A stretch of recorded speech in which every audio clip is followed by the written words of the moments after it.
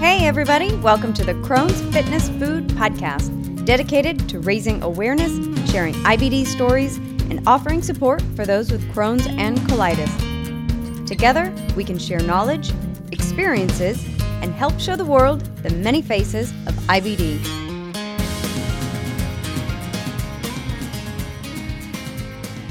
Well, hi everyone. Thank you for joining me today for another episode of the Crohn's Fitness Food Podcast. I'm your host, Stephanie Gish, Crohn's warrior since 2006 and lifelong fitness fanatic. My guest today is actually a return guest. Her name is Carrie Combs, and she was on here about a month ago sharing her Crohn's journey and her inspiration to begin running marathons. She just completed the Nashville Rock and Roll Half Marathon at the end of April as a member of the Crohn's and Colitis Foundation's Team Challenge, and she is back today to talk more in depth about the emotional side of Crohn's, which is something we don't talk enough about and something we didn't get a chance to touch on last time. So she'll be talking about everything from eating habits to coping mechanisms, and she's also going to share her gear and supplement checklist for long distance running. So thank you so much for joining me today, Carrie, and welcome back to the show. Yes, thanks for having me back. I'm excited.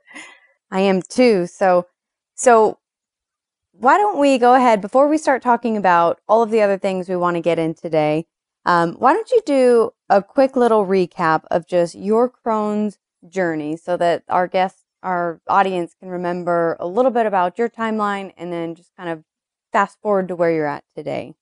Sure. So high level overview.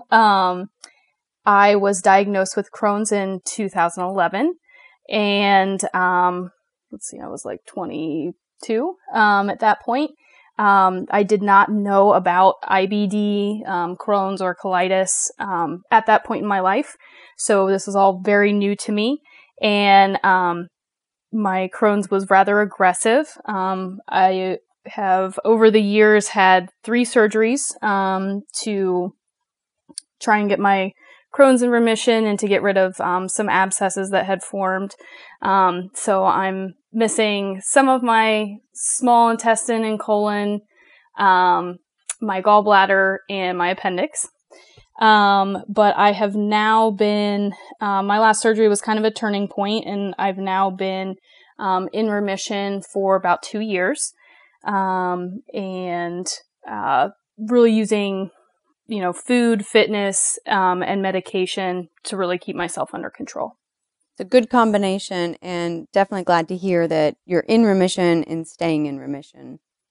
So you were diagnosed, I think it's been about 8 years ago, and you grew up, I think like many of us, in the processed food, kind of the fat is bad era of the 80s and 90s that I think a lot of us that grew up in that, Yes. we remember very well. And you also mentioned to me that you grew up to be a people pleaser.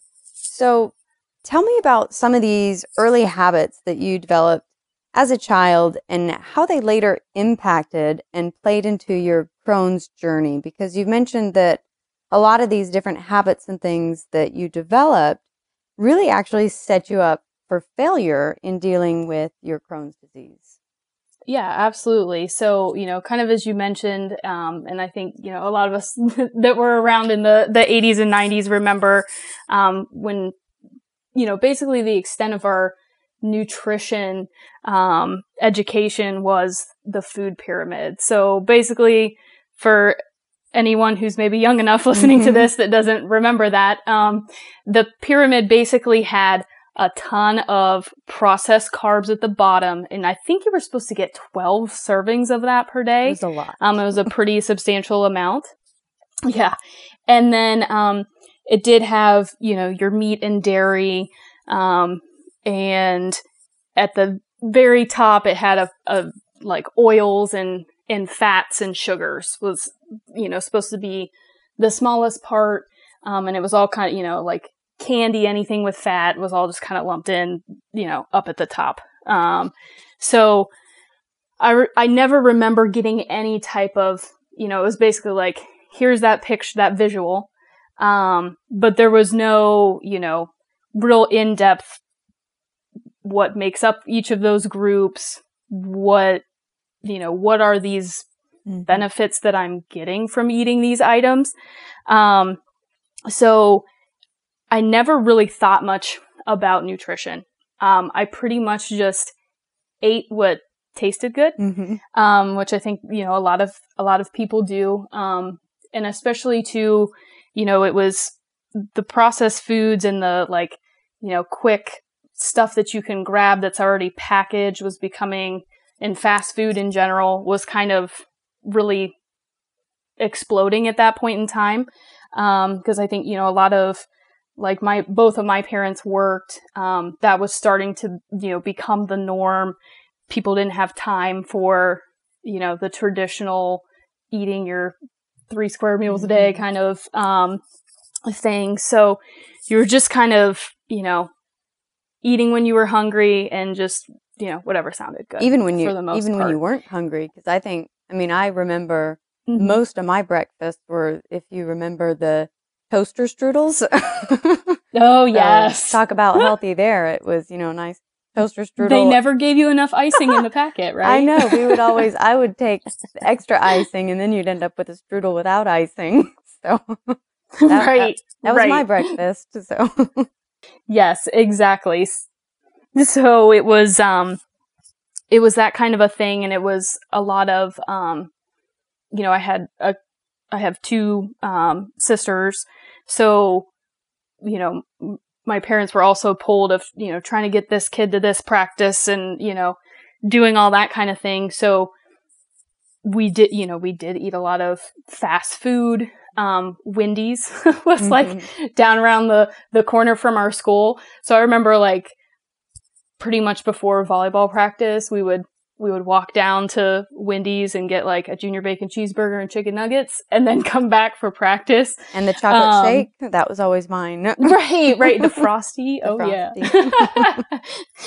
Yeah.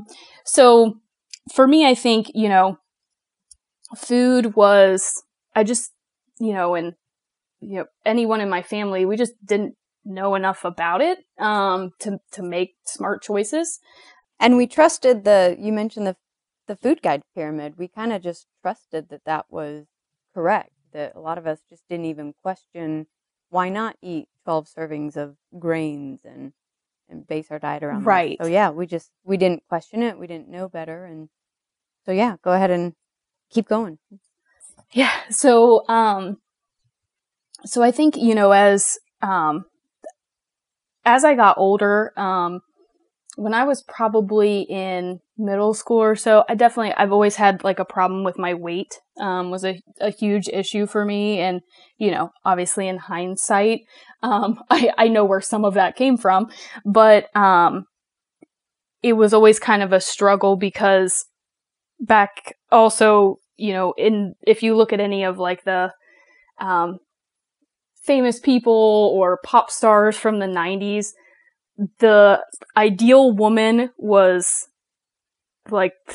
really thin, not necessarily not muscular, not, any type of an athletic build, just a very thigh gap, thin legs, that kind of a thing. So that was very much what was, in my mind, that was what was supposed to be normal and what I was supposed to look like. And, so, I'm thinking, okay, this is the goal I need to achieve is this image. But I definitely I was very ill-equipped to even come anywhere near that image because I didn't know all the parts and pieces, that went into health in your body. And also that, ultimately that not everyone looks the same. So it's okay that you don't, look like those people. But, that was definitely not really the trend back then. The Victoria's Secret models were a big thing. It was very much, women were supposed to be skinny. Like Kate Moss, I think she was one of the supermodels at the time. Yes. Very, very thin. Yes.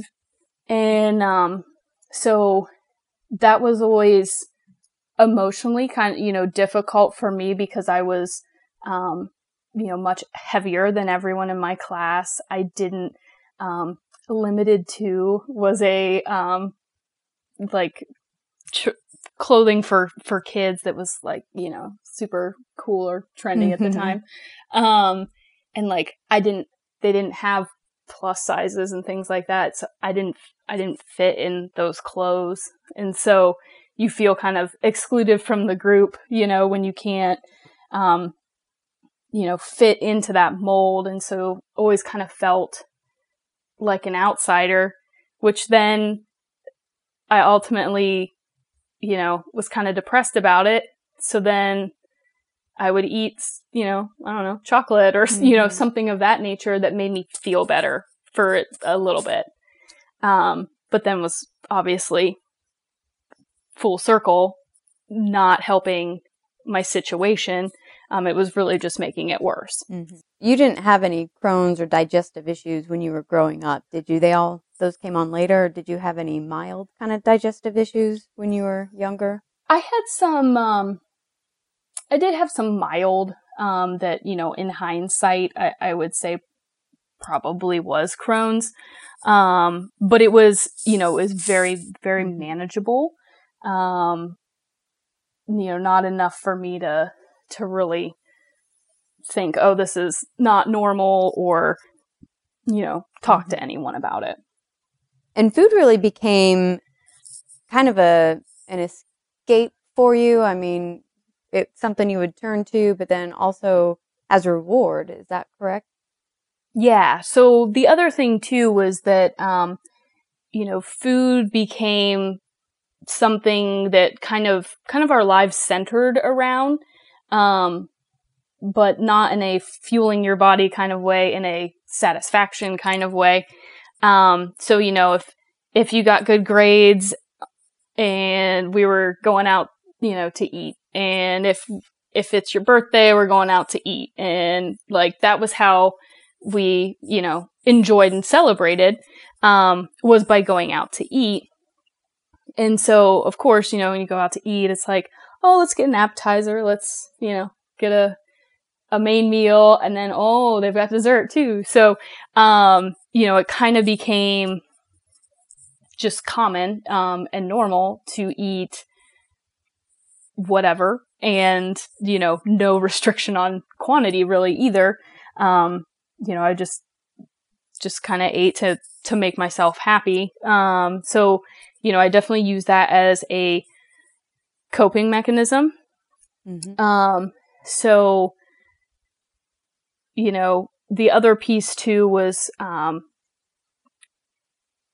showing emotions, and, you know, I think nowadays it's a lot more commonplace for people to, you know, it's okay to feel how you're feeling, and, being real and open and honest, is a lot more accepted. But I think I was a pretty, and I still am, but I was a pretty outspoken, person. And that was, I also feel like, you know, growing up, that was kind of, people were like very caught off guard by that. And I think it, you know, kind of bothered some people, like, why, you know, why does she have an opinion, and why is she, you know, talking and whatnot about, how she feels, or how, you know, and it was kind of a keep it to yourself mentality. And I think it's interesting. I wonder a lot too, if it's, you know, if that's more where I grew up, or if that's something that's fairly common. So I don't know if you have any, you know, similar experience of those kind of, you know, outside influences of the, you know, the being skinny and the, more timid kind of female role, I guess. Most definitely. I mean, I'm right there with you, you know, growing up in the 80s, 90s, how skinny can you be, and eat your rice cake and you'll lose weight, and it's that simple, you know, but it never works. And then just kind of being female, it's like, don't, you know, you didn't want to show all your emotions. And so it's kind of, you know, even, you know, my family, it's like, you know, just don't, you know, suck it up and drive on kind of a thing. And And then I was in the Army, so it's kind of like you got to be strong. You Yeah. don't want to be the weak female that's the weak link, and so you're forced to kind of hold it together and be strong and not, and just try to pretend like nothing is going on, really. And so it's all these different things that I think we bottle up inside, which is bad for our gut health. So, Right. we probably destroyed our microbiomes with the stress alone. Not to Right, mention early on. the toaster strudels and everything else that was coming in. So tell me a little bit more about your journey with food, because you really didn't start learning about nutrition and diet until after you got Crohn's, correct? Because it Yes. was when Crohn's came around, I think you mentioned that food, what used to be a reward and what used to be a happy spot in your life was now all of a sudden causing pain and just shifted everything. So talk to me a little bit more about that and kind of how that played into your diagnosis.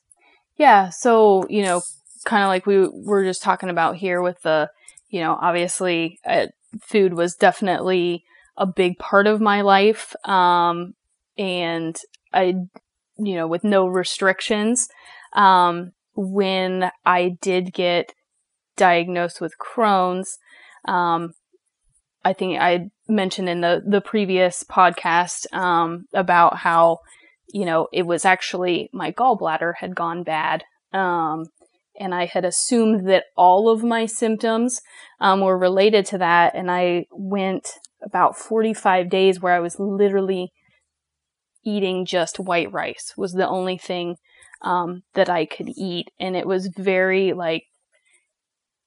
depressing that all I could eat was white rice. But then from, the last 20 some years of my life, I had learned, okay, I'm not feeling well, so now I'm going to eat. And it was like, oh, wait, but I can't do that. So there wasn't anywhere to turn. It was very confusing. So I had, gone without food, which is a stress in itself enough, just on your body. And then the emotional toll that took, was very difficult because I had never gone, I'd never gone hungry before. I had never not been able to enjoy whatever I wanted. I ate whatever I wanted and now I couldn't. So I just really didn't know where to turn. So when I was waiting for an official diagnosis, because since I had had surgery, I did have to wait for my colonoscopy. So I was just kind of, given some pain medication. I remember laying in the hospital bed and the nurse had come in and I said, I just kind of broke down and I said, I don't know I can't go. They wanted to send me home and I said, I can't go home. I don't know how to take care of myself. And he told me, well, look up a low residue diet. I'm like, okay, what is that? So I think that was kind of the initial start for me was, okay, this is so broken and I've got to fix it somehow. But I just didn't really have the resources. So it was, starting to find those resources. So I want to jump in real quick and just point out what an important thing that you had said just a minute ago is just how you didn't know where to go and just saying that you didn't want to go home. You didn't know how to take care of yourself. And I think that's really important for people who are maybe newly diagnosed or even family members of really trying to understand how lost that someone who's newly diagnosed might be feeling. Just when, as you were in that situation where it's like, I can't eat anything. I don't know what to do. How do I take care of myself? And it's just kind of this feeling of, because I remember feeling the same way too, of it's like, well, what am I supposed to do? Like, where do I go from here? So I think it's important for people who are newly diagnosed to know that you're not alone if you feel like that, but maybe if it's a family member, like, we need support. Right. I think that's a key thing. You know what? And I think that's definitely, you talk about the caregivers. When I was diagnosed, my husband and I had only we were high school sweethearts, so we'd known each other for quite a while, but we had only been married for a year. And another kind of piece of that puzzle was, here we are, fairly young, trying to figure out this chronic illness. And I felt a lot of guilt of initially too, of like almost like I had kind of trapped him into this because it's not like he knew I had Crohn's going into our marriage. So it's that's a lot for someone to take on, and I always kind of felt this like I was a burden, and that was a huge piece for me, with caregivers, whether it be my husband or my parents or, siblings or friends. I always just thought like, oh, well, I kind of that people pleaser piece of, well, it has to be fair. Like if they're going to help me do this, then I need to be able to pay them back somehow, or I need to be able to, make it just and balanced. And, ultimately that's very conditional. And that's why, a lot of people I'm sure that are listening to this, they probably have lost relationships with people, throughout their journey, because it kind of really, something like this shakes out those people who are your fair weather friends versus someone who unconditionally, loves and supports you. Mm-hmm. What helped you? I might be jumping ahead. I know you had a lot of topics, but what kind of helped you to overcome that feeling of being a burden to someone? What helped you get through that process to reach a point where it's like, you know what, I'm not a burden. This is someone who loves me, wants to be here for me. And did you learn to start asking for help as well? Yeah, so I will tell you that it's a long road. It was not something that came easily to me. And honestly, I really feel that I just have finally kind of gotten a grip on it in the last year or two, to be completely honest. Something that I kind of, got into, so after my last surgery was 2 years ago. And that was a pretty big surgery for me. I was very sick going into it, and had some, issues and some heart issues and stuff coming out of it. So it was kind of scary. It was a little, touch and go. And I think it finally made me realize that, I really needed to kind of get a grip on everything. So it led me to, put myself first. So, being that people pleaser, I had always been the person, like, I enjoy doing things for other people. And so that's kind of how I'd always been. So it was very odd for me to ask for help because I was the person that took care of others. And, not very long after my surgery, I had a really long recovery time with that surgery, because I was from having the NG tube for a very long time. I was having trouble keeping food down. Like it just, even with anti-nausea medication, I just really, I was consistently throwing up every day. And, one day I had gotten on Facebook and someone had posted this picture of a, like a teacup, and it said that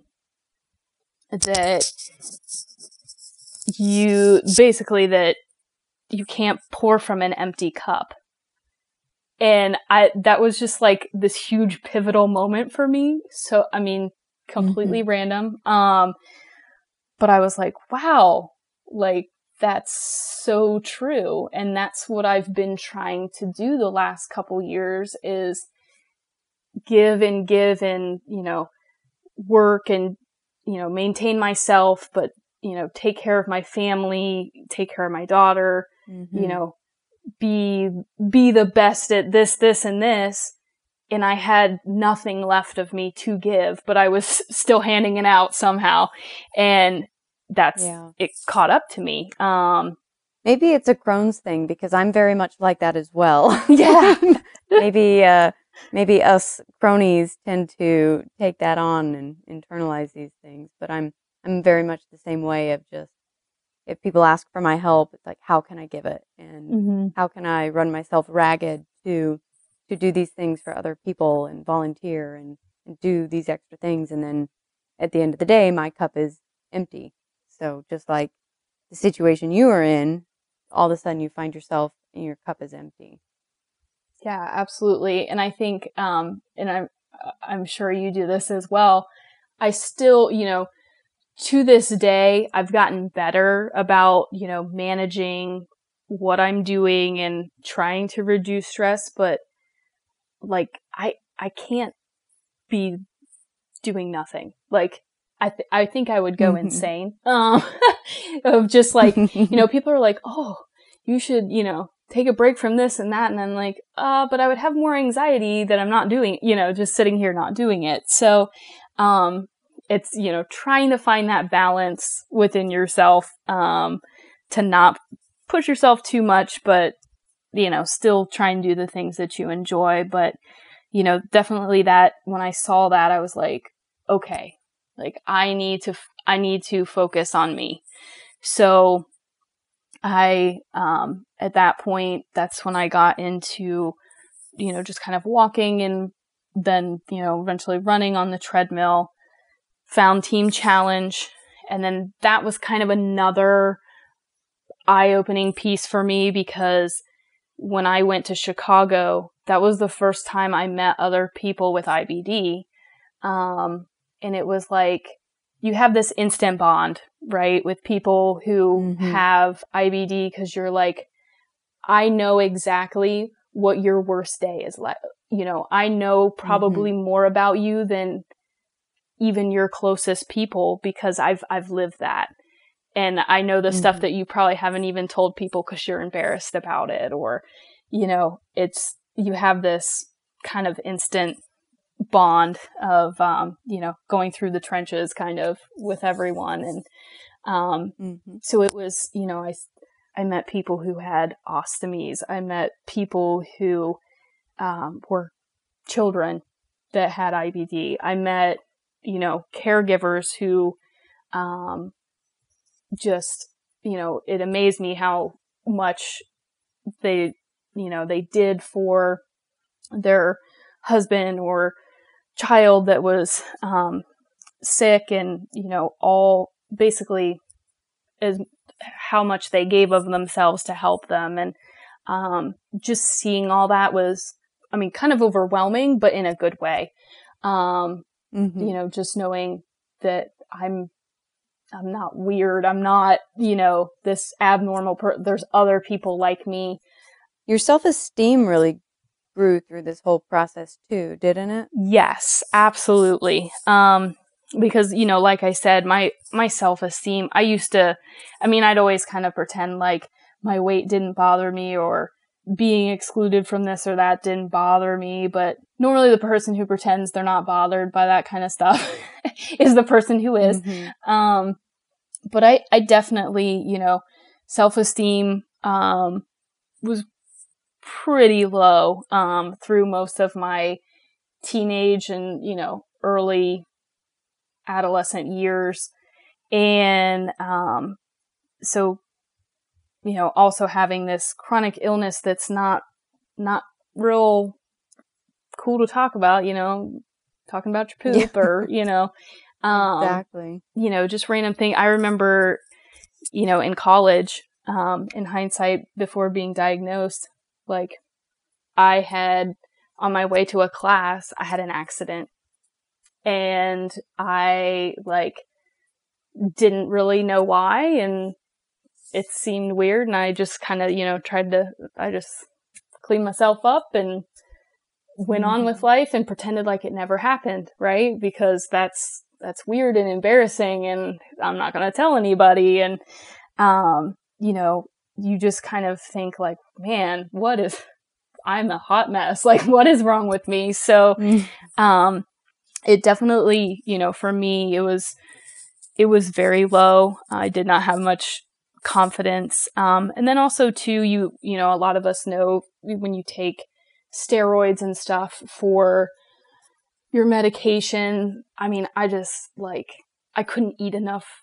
carbs and sugar, I feel like, when I was on prednisone. And you just, balloon out and get like the moon face and all the real fun side effects of that kind of stuff. And so I'd look in the mirror and it was like, I don't even know who this person is that's looking back at me. But, like I said, that moment after surgery was just this turning point, and it's led me to many more steps that have just added to building my confidence. So, I did the team challenge, met people, and I was like, okay, there's other people like me. I'm running. So I did start to lose some weight. It was helpful for stress and everything. I was, feeling a lot better about that. And just, it kind of bleeds into other aspects of your life too, like work, being a mom, everything. Once you start to get a little more confidence, you kind of, I don't know, I feel like I felt more organized in certain areas and whatnot. And it just kind of kept me wanting more, which actually led me to, after I had done the Chicago trip, I was like, I'm enjoying this running, but I feel like I need something else, like another challenge.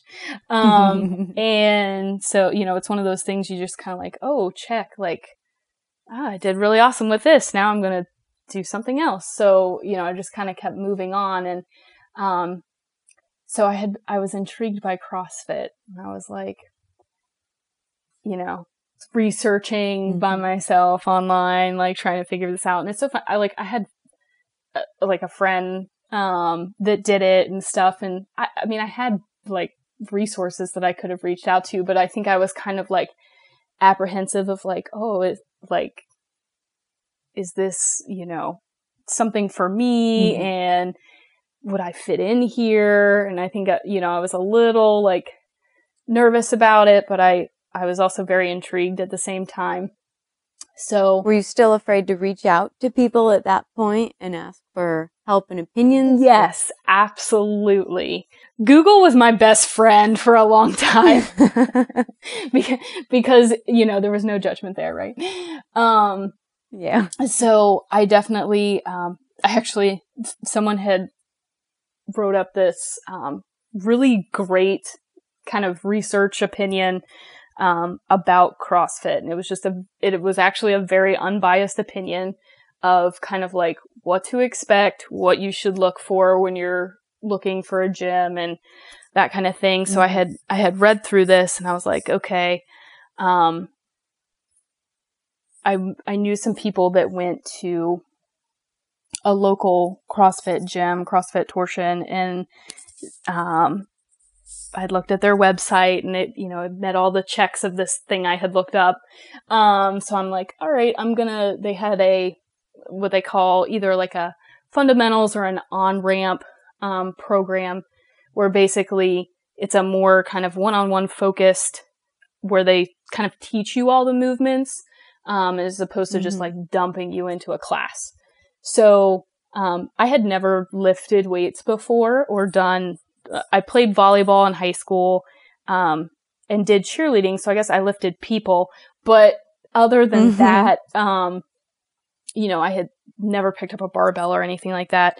So I go to this class, and Kim, who was the coach of fundamentals, she definitely played a huge part in helping me with kind of rebuild my self-esteem, which, you know, I didn't know going into this that would be the case. But, you know, I remember pulling up and I saw all these, like, it was kind of, I had gifted this to myself for my 29th birthday.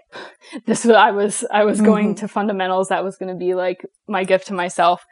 And I pulled up, and I had talked to one of the owners ahead of time, and, you know, she was like, "Oh, you can come to a class, try it out, you know, whatever." And I remember pulling up, and one of the classes was finishing up when I got there, and they were doing like a partner workout. So they were in like groups of 2 doing this workout, and it was a real nice day.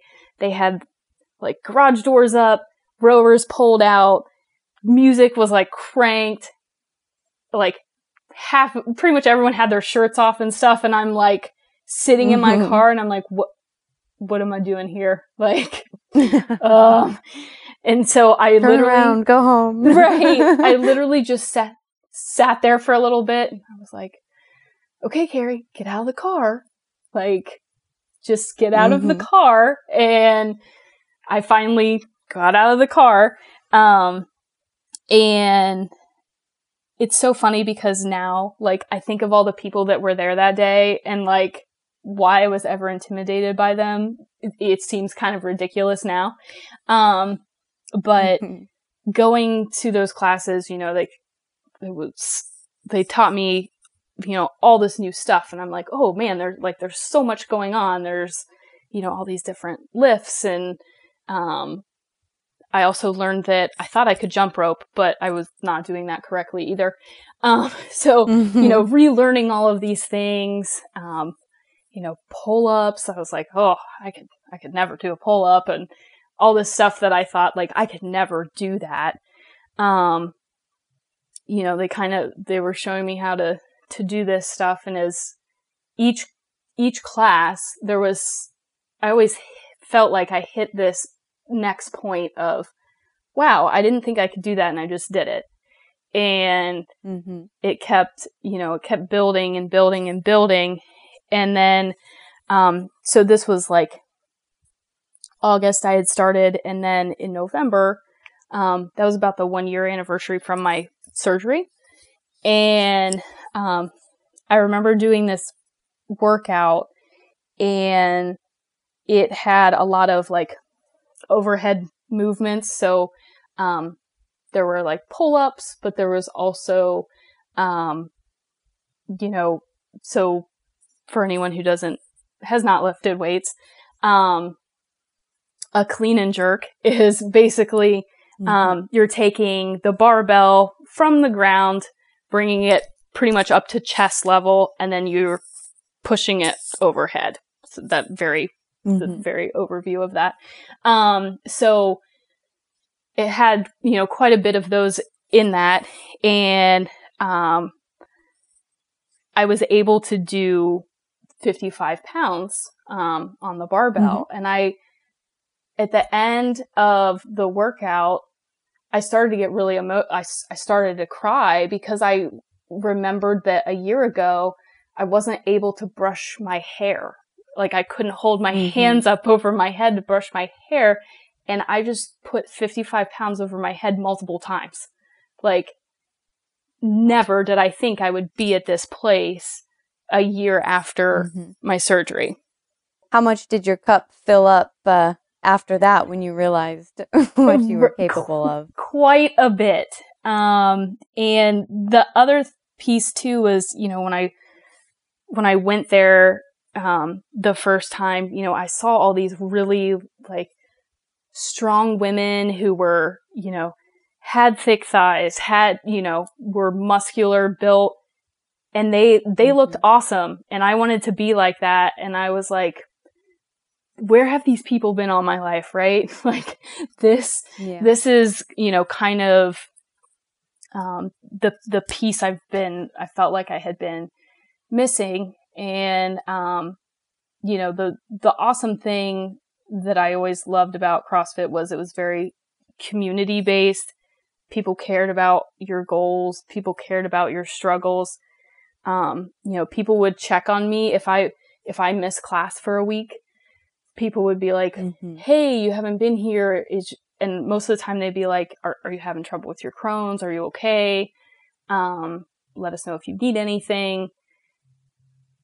And it was like, oh, wow. Like, there's other people who, want me to succeed. And then in turn, like, I want them to succeed. And, seeing everyone's successes is just like, you get on this kind of emotional high, a lot of times.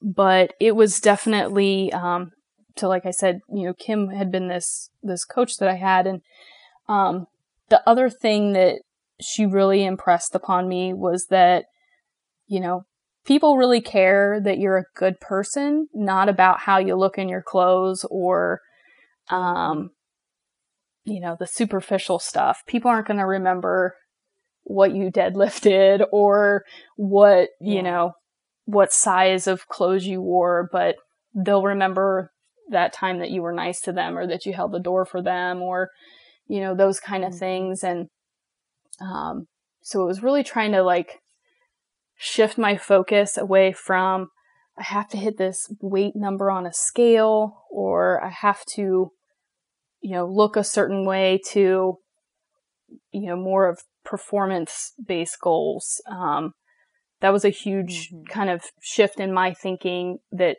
it definitely took me a solid year and a half to, and I feel like it's still a constant thing. But, my goal is to finish a half marathon. My goal is to finish, now a full marathon. Having those goals, when you're working towards those goals, some of those other things end up being side effects, like losing weight or, looking the way you want, or those kind of things just kind of fall in place. And it's a lot less stressful, when you're when you have this exciting goal that you're going towards and, you're chipping at each day. Yeah. Whereas I remember when it was like, oh, I need to be whatever, 125 pounds or 130 pounds.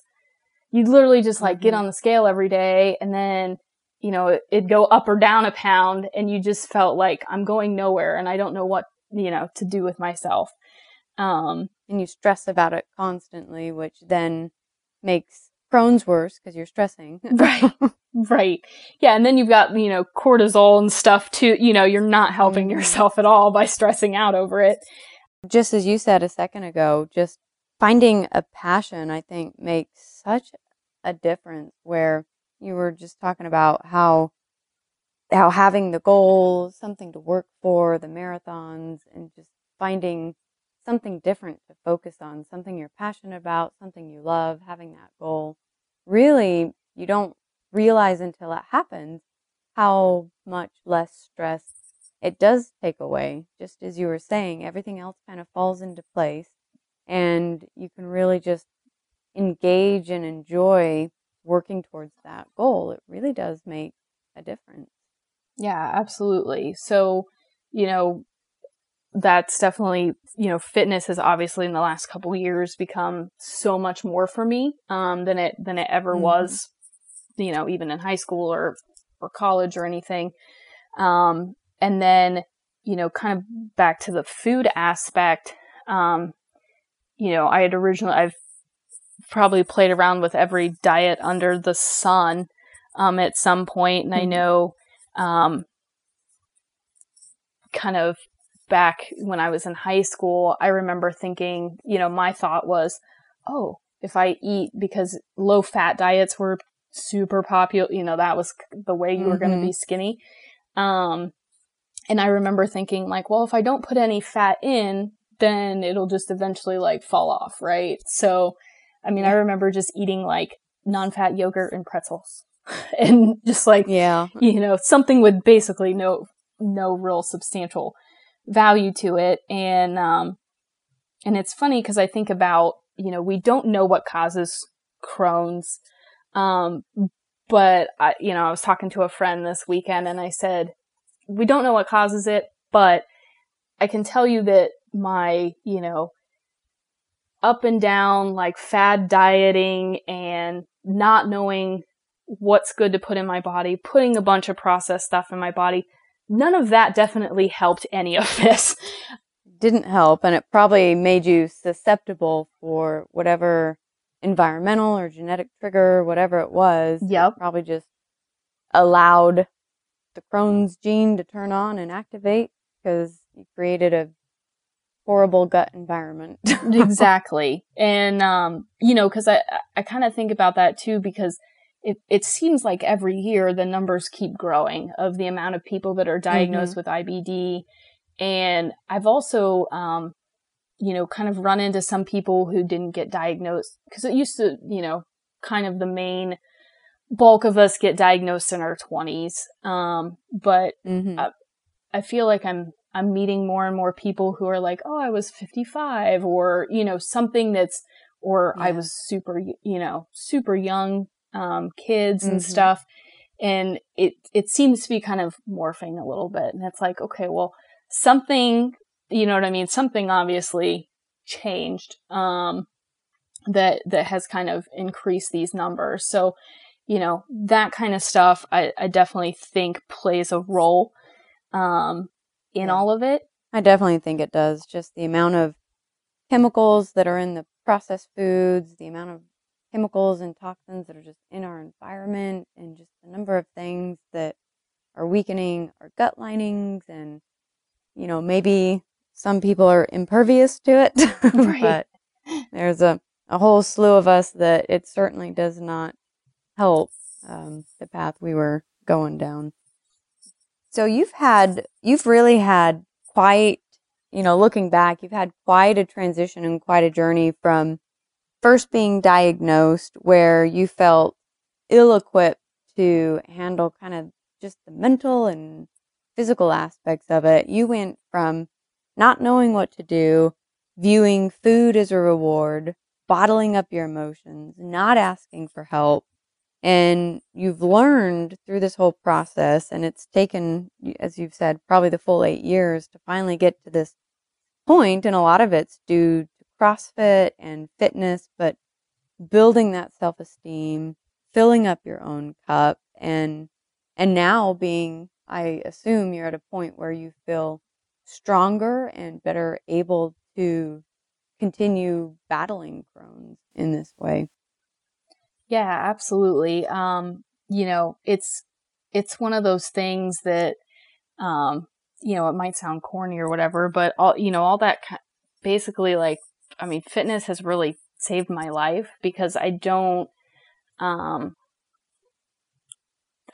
think I would, I definitely would not be in the position that I'm at this point if I hadn't gotten involved, in that. And, it's definitely, it's not easy.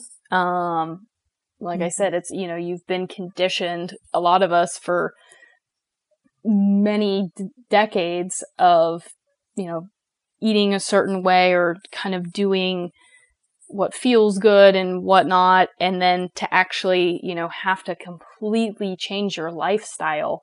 That is not easy, and it is not for the faint of heart. So, I definitely understand the struggle. And I definitely have days where I'm like, I just want to binge eat something, or, you just like, you want to fall off the wagon. And, that's when it's good to have that support system around you. Because on those days where I'm like, I see maybe like my daughter got a bunch of Easter candy, and I was like, she got this peanut butter egg, and peanut butter and chocolate is kind of my downfall. But, like, I had like a couple, little slices of it, and then my husband's like, hey, like, I'm not trying to be mean, He's like, but you know how you're going to feel after that. And I'm like, I know you're right. And then I'm like, you know what? I got to the point where I'm like, get it out of the house. Like, I just have to remove it because I know at this moment I don't have the self-control to handle it. So I just need to get it out of here. Mm-hmm. So, you know, having people to kind of help you, when you have those days of, oh man, like, I just want to go back to the days before, you know, before I had Crohn's kind of thing. And, cause you have those and you feel that. We do. And whenever I have those days, it's almost part of me kind of just, as much as I, like, the best way to describe it for me is it's almost as if I could have this escape of pretending like I didn't have Crohn's. Like when I'm just tempted, I just want to eat, you know, a bowl of ice cream and pretend like I'm normal and that this isn't going to bother me. And you kind of just, it's almost just this longing of, I just want to eat all this crap and I'm feeling bad. And why don't I just eat more and feel worse? Right. And it makes no sense really, but yeah. And I think I've definitely had times too where like when, you know, when I remember before my last surgery when I was just getting really sick and not feeling well, I was pretty much like, it doesn't matter. Everything makes me feel sick. So I'm just going to do what I want basically. Yeah. And, you know, and then it just becomes this kind of like reckless abandon. But that definitely, yeah, you do have those days, but, you know, I feel like I've gotten to the point too where I'm having less of those days. You know, it's not, it's not as much as, you know, when you're first, you know, kind of starting out of getting back on track and, you know, figuring these things out. I definitely had more of the days where I just wanted to quit and wanted to, you know, binge eat and do whatever I wanted and, just kind of give up on the process. But, you know, as I keep going, I think I keep, you know, it's kind of that building that self-esteem and knowing and building that understanding of, you know, knowing the benefits that you're getting, from, you know, eating better, exercising, and how, you know, how much better that makes you feel. I think there's a little bit of acceptance in there too, in the sense that for me, it's almost like I continually have to re-accept the fact that I have Crohn's. I have to remind myself and it's like, all right, I'm choosing to not eat this Reese's peanut butter cup, or I'm choosing to not do this because I accept the fact that I have Crohn's and it's going to do this to me. And kind of it is what it is, but I know that there are things I can do that will help me to feel stronger and to help me get through that. And it's kind of like this cycle just keeps, you know, replaying itself in my right in my head. Absolutely. And that's, I think you always kind of, you know, you were talking about kind of reminding yourself that you have Crohn's. I think I remember, this past fall, my daughter's in kindergarten, so she brings home all these lovely germs with her. And, she got this horrible stomach virus. And, we had, like, I bleached everything and been like 3 days and I thought, oh, we're good. Oh no. Then I got sick. And when you like, it's hard when you get like a stomach virus and you have IBD, it takes you a long time to kind of recoup from that. And I just remember thinking like, wow, like I had forgotten how terrible it feels to throw up multiple times a day and to, you know, to have those. And I thought, how did I survive years ago when that was happening? And, you know, it was kind of a surreal moment of like, man, I knew I was better, but I guess I didn't realize how much better, I was until basically that was taken away. So that was an interesting just kind of, you know, realization for me of, where I had been and how far I've come. And that I don't want to feel like that again. So I'm going to do whatever I can to, put that at bay. It's a great point. And I know I've definitely had those moments where I'll get symptoms coming back because for the most part, I do, pretty well. But on the days when symptoms come back or things come back, it's like, holy cow, I forgot how horrible this, this feels. And you block out a big part of that, or at least I blocked out a big part of it just because you don't want to remember it. And in a way, it's, it's funny. It makes me think of, because you were talking about, not reaching out for help and kind of taking care of everything yourself. And I have a lot of those same tendencies. And especially when it comes to Crohn's, it's like, I don't want to show weakness and I can manage this. And it's almost like I'm trying to just pretend like I don't have it almost. And that gets me into trouble because then I get into this position to where when symptoms do come up, A, I remember how bad it is. Yeah. But then B, then I actually feel guilty about reaching out to my doctors. And it's like, I feel like I'm a burden. Like, I'm sorry to bother you, but, right. got all this going on with, this or that with my stool, and let's talk about my poop. And right. And I feel guilty, and I shouldn't feel that way. And so if people are out there listening, feeling the same way, don't feel that way. Right. Absolutely. It is that ongoing process of just learning to fill our cups, learning to ask for help. And I think we have to keep reminding ourselves to do those things, especially when our tendency is to not do those things. Yeah. I think, so another, kind of reducing stress thing. So, between the fitness and in the, better eating, just a little cleaner eating and that kind of thing. I think, so my diet currently, I tend to be kind of, a lot of lean protein, and I can handle certain vegetables that are cooked. And so, some like green beans are normally okay, or, I actually found quinoa is kind of a random, thing that is a little higher fiber, but I can tolerate it. Squashes, that kind, and onions and mushrooms. So I have some variety now. I've definitely kind of built in stuff over the years. It's definitely been a huge process. But that's kind of the stuff that I tend to stick to. Dairy is a no for me. I do use like almond milk or coconut milk. So like some stuff that I'll make, with that, I might eat some stuff that looks like I'm eating dairy, but it's, it's really just, almonds. But,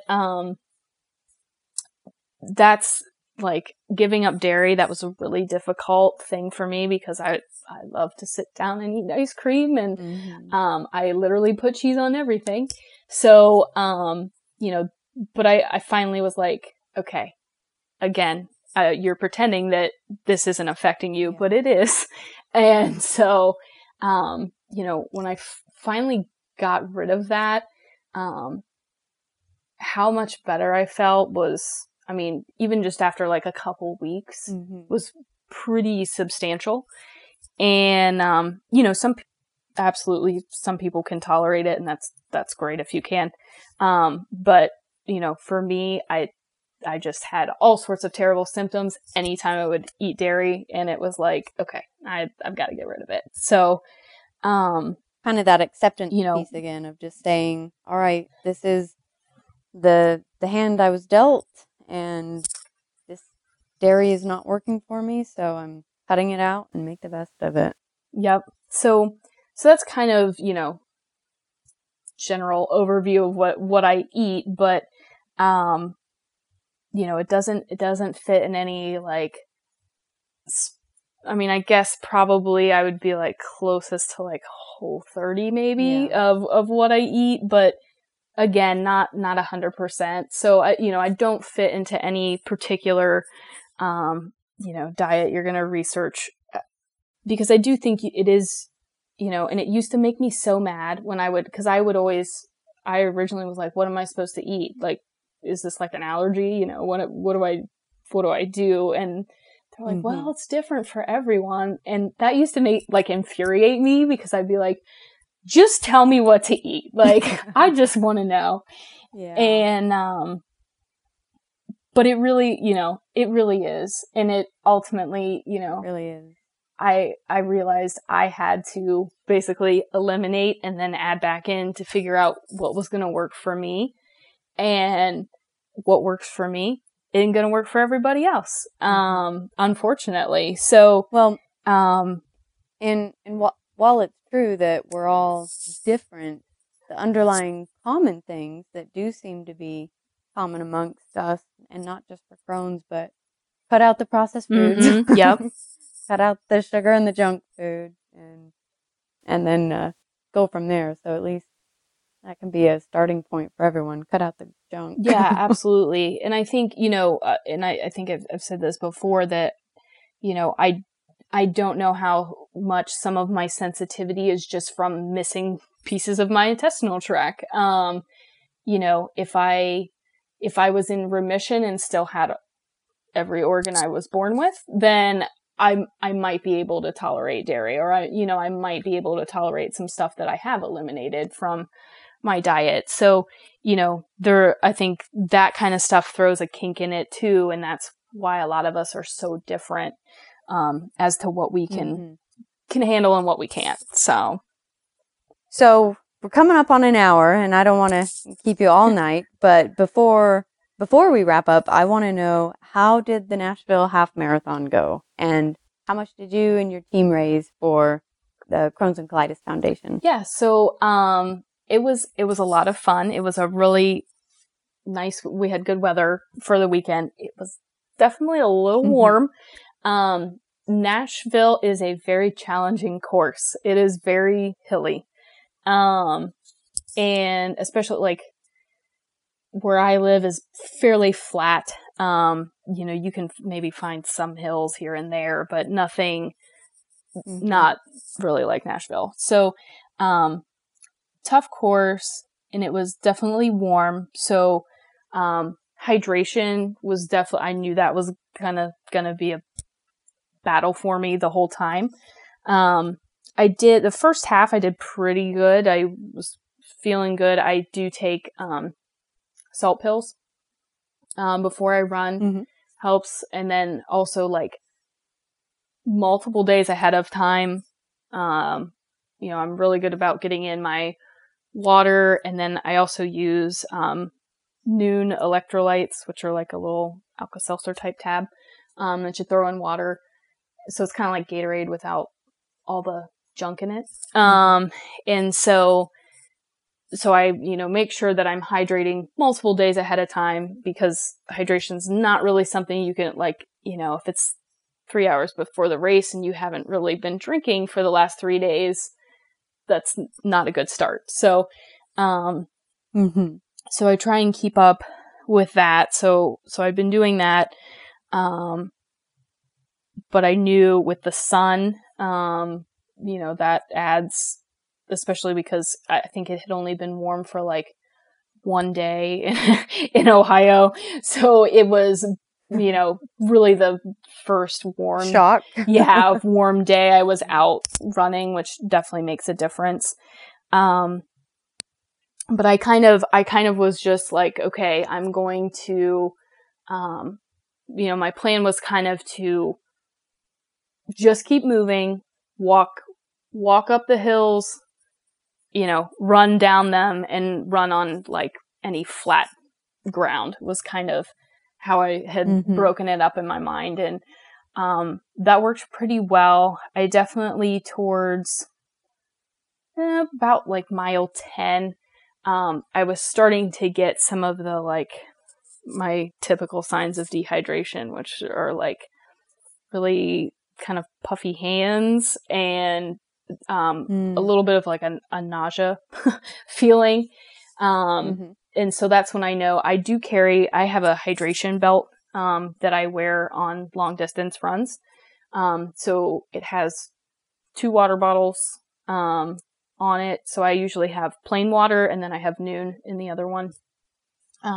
So I had been good about using those, throughout. And then, at mile 10, they had at all of the, any race that you go to that's even like semi well prepared has, medical tents throughout the race. So I stopped at the medical tent and literally got packets of salt, which you literally just kind of like you would see at a fast food restaurant to like salt your fries or something with. So I literally just tore the top of those off, and you just kind of take it like a shot and rinse it with some water. And, that helps a ton, because that's my biggest thing is I lose, a lot of that, like I sweat it out. I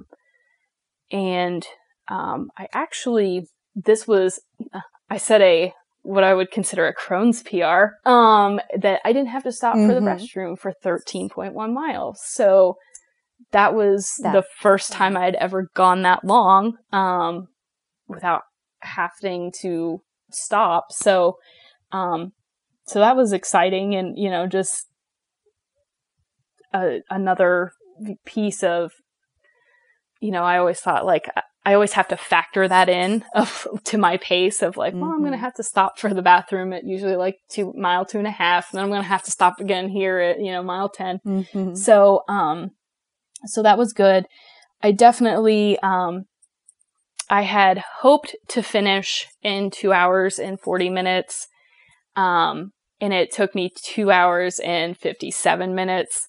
So I close. definitely, I was to say, I blew my pace, but I was still, that was 10 minutes under my personal best. So awesome. I was still very happy with how I did. And especially like it was not an easy course. Yeah. So to still get a PR on that, I was very happy with. It was awesome too, because I met up with Jim, who has also been on the podcast and, also done Team Challenge. He did the full marathon, and, so met up with him at the expo there. And, it's neat to, all these people that I've, that I kind of know and whatnot through Instagram and, social media and through this IBD community. It's nice to be able to meet up with people in person and, kind of, again, you have those similar stories and whatnot. So instantly connected, and exactly. Funny what a small world it can actually feel like in times like that. Yeah. Cause we had actually met through, so we're both Nuun ambassadors. So, basically like we really like the Nuun product. And so we signed up to, they give us a discount, and, we use their product basically. So, we had actually met there based on being, 2 people with Crohn's. And then, I had been listening to your podcast, and then I saw his the one that he was on. I was like, oh my goodness, and it's just funny how those connections start to build. And then he was going to Nashville, and I was like, oh, so am I. So, so it was nice to meet up. And, I did this race. I did what's called Race in Orange through Team Challenge. So basically that allows you can pick whatever race you want to do, and you can set your own fundraising goal for it. So I did that, and, raised about, I think, a little over $700, for the Crohn's and Colitis Foundation. That's awesome. So yeah, so it was, and it's nice because then I wore my Team Challenge jersey, for the race. And I had a guy come up to me, and he was like, I was just telling my friends that he said, I have Crohn's. And he had said that he was actually someone who had been diagnosed at the age of 56. And, so he'd only been diagnosed for about 3 years. And, we were kind of talking about that and whatnot. And he said, yeah, I'm still able to do this stuff. He's like, I can tolerate nuts. And that's kind of his like pre-race thing, is that, he eats like a handful of nuts and then he's good to go. And, so it's always interesting that, and fun to like to wear your jersey, because people definitely do come up and make comments like that, like, oh, I have Crohn's, or, oh, I know somebody who does. And, again, those kind of talking points and, relationships that get built from that. Well, so tell me a little bit more, because you mentioned this other person, he liked to eat nuts before the run, and we talked before about mentioning you had a gear and a supplement checklist for long runs, and so you certainly have salt, I would imagine, would be on there. The hydration belt, I'm guessing, would be on there. The noon hydration, nuts for this other guy. What were some of the other things that you would put on that list, or maybe some of the other tips or things that you saw some of the other Crohn's runners doing out there as well? Yeah, so I usually, so most races are like super early in the morning, which I tend to find that my Crohn's symptoms tend to be worse if I have to get up early. So I usually, my pre-race breakfast is a banana. And I will normally wake up like well in advance of the race, so that basically I can eat my banana and have my restroom time before I need to go run. So, that's, kind of how I start out. And then, like I said, the noon, they have a couple, so they have kind of like they have a performance one, that you can mix up for like your long, like if you're working out for basically more than a half hour, for kind of the longer races. And then they have kind of like an everyday, tablet that you can use. So I really, every afternoon, I have, that's kind of like, some people reach for like an afternoon soda or something. That's kind of my like afternoon treat, is I, throw that in water, and have that to just kind of, stay hydrated throughout the day. And then, using the noon performance doesn't taste as good as the other noon. So someone had posted that they throw in one of the regular noon tablets with their performance stuff, and it tastes a little bit better. So I was like, oh, I gotta try that next time. But yeah, I definitely, so the salt pills, I think they also have Salt Stick, I think is the brand. They also have like potassium and a couple other things in them, to kind of help with the absorption and, with muscle cramping and whatnot. 'Cause that's one of the main things that I will get to if I'm starting to get dehydrated. I'll notice, like some, bad muscle cramps and whatnot. And, so the salt pills, though, I definitely I checked with my doctor before using them, because if you have a heart condition, or there's certain, maybe certain other medications that you're taking, it's not a great idea to be downing those. So, same thing with the noon and everything. I always like to run it, basically get a second opinion, right? I always like to run that stuff by my doctor, just to make sure that, I'm not missing some interaction that I haven't thought about.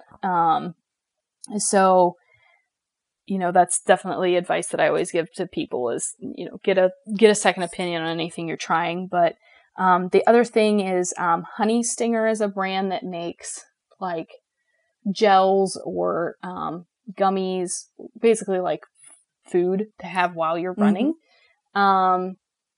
Because there's a lot of varying information about like how much you should eat while you're running.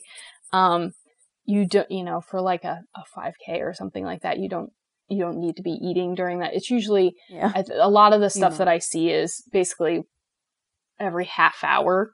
You should be, needing a little more than water, basically, is what they're, saying to, that you're sweating it out and, using up that sugar and energy.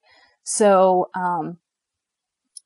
but Honey Stinger they use honey in a lot of their stuff, but, it's pretty clean. There's not a lot of, stuff in it.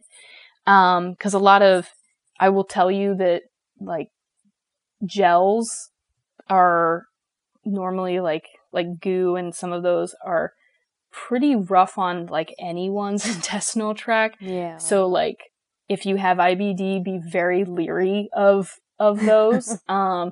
So Honey Stinger does make basically it's like a honey, in a very plain squeeze pouch, pretty much. Mm-hmm. And that's the only thing that I found that I could handle, that I can tolerate, during a run. They also have like some, like these gluten-free, like wafer waffle things they're actually pretty tasty, but, and like little gummies. They kind of look like fruit snacks. But I use the gummies a lot because I will just, like after a half hour or so, I actually just kind of set one in my mouth, and then it kind of gets rid of that like cotton mouth from running, and like let it dissolve and whatnot. So that's another product that, I learned from a lot of other IBD people that they've found that was easy to tolerate. Those are kind of the main things that I use while I'm running. I'm always still looking, for more. So the other thing those too are good, is, those are good tips. Mm-hmm. Yeah, the other thing that I always do, is I say always, but I was kind of bad with my packing this last time, where I took, some stuff out to put my shoes in the bottom of my bag, and I forgot to put some of that stuff back in my bag. So, I normally put a sunscreen on, and a lot of times I will wear a hat, and, I have my running sunglasses. You can, pretty much every running store sells them, and you can get them online as well. They're called Gooder, and they are polarized sunglasses, but they're like non-slip for when you get like sweaty and everything. And they're only $25. So they're like super, affordable and work really well. So those are like I have to have those when I run. So, I try and protect myself from the sun as well, because that also helps with not, sweating as bad, and, getting sunburnt and that kind of stuff does not help your case. So, so I try and do that as well. But, and then obviously my other big thing is I don't try anything new, like the week before a race. So I'm not introducing any new foods into my life. I'm not changing my supplements. I'm not, wearing new shoes or, that kind of thing. So, I like to, whatever has worked in the past, that's what I'm using. And then after the race, if I want to try something new, that's, I'll do that during a training run or something. That's fantastic. That's good advice, good tips, a lot of good products to try too. I think I need to get me some Nuun and be a little more hydrated throughout my day. Yeah, and the other thing, it's very you can get that at like, I've seen it at Target and I think Walmart, that it's in the kind of the supplement aisle, and then like Amazon, and they sell it directly from their website as well. But it's fairly inexpensive. I think it ends up being like, 'cause there's like 10 tablets in a tube. It ends up being like 50 cents a serving. So it's even, cheaper than most of your sport drinks. Yeah. So that's I'm all about a bargain. So that's always, basically anything that's on my list is not going to like break the bank. So, Smart that's definitely shopper. something else I look for, but yeah, it's definitely, a good product. I've really liked it. Well, we have talked about a ton of stuff, and you've given a lot of great tips for long distance running. Is there anything we didn't cover that you wanted to talk about before we wrap up? I would just say, for those that have been maybe kind of putting off,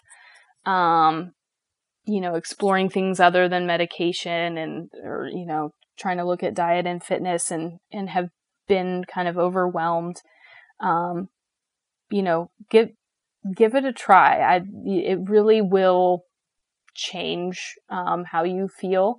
It's not going to be instant, but it will, over time, it will definitely help you. And, obviously we're not all cured, but, we want to get as close as we can to that feeling. So, if you need somebody to support you, I'm on social media, message me, I will be there for you. My main thing, the reason that I, kind of started my fitness Instagram page is because, like I said, I was very lost and alone when I was diagnosed, and I don't want people to feel that way. So if I can, help one person with their battle and for them to just feel a little bit better, like that's a success in my book. So, that's really the purpose of it. So definitely, keep trying and, put yourself first and, really take care of your health, because that ultimately everything else falls in place, once you can get that in line. That is very well said. And if people go to find you on Instagram, where do they find you at? I am at Carrie the Crony. Awesome. Well, Carrie, thank you so much for taking the time to talk with me again and share more. I really enjoyed visiting with you, and I appreciate everything you're doing to raise IBD awareness. So thank you. Yeah, thank you. And thanks for all that you're doing as well. It's awesome. Thank you for listening to the Crohn's Fitness Food Podcast. I hope you enjoyed this episode. If you have an IBD story, either as a patient or a family member, that you'd like to share as a guest on this podcast, or if you have a topic you'd like to hear about, send me an email at crohnsfitnessfood@gmail.com. If you'd like to learn more about me and my Crohn's journey, follow me on Instagram using @crohnsfitnessfood, or visit my blog for in-depth articles about my struggles and victories with Crohn's through diet, fitness, and lifestyle at www.crohnsfitnessfood.com. And finally, remember, be strong, be grateful, and be the warrior that you are.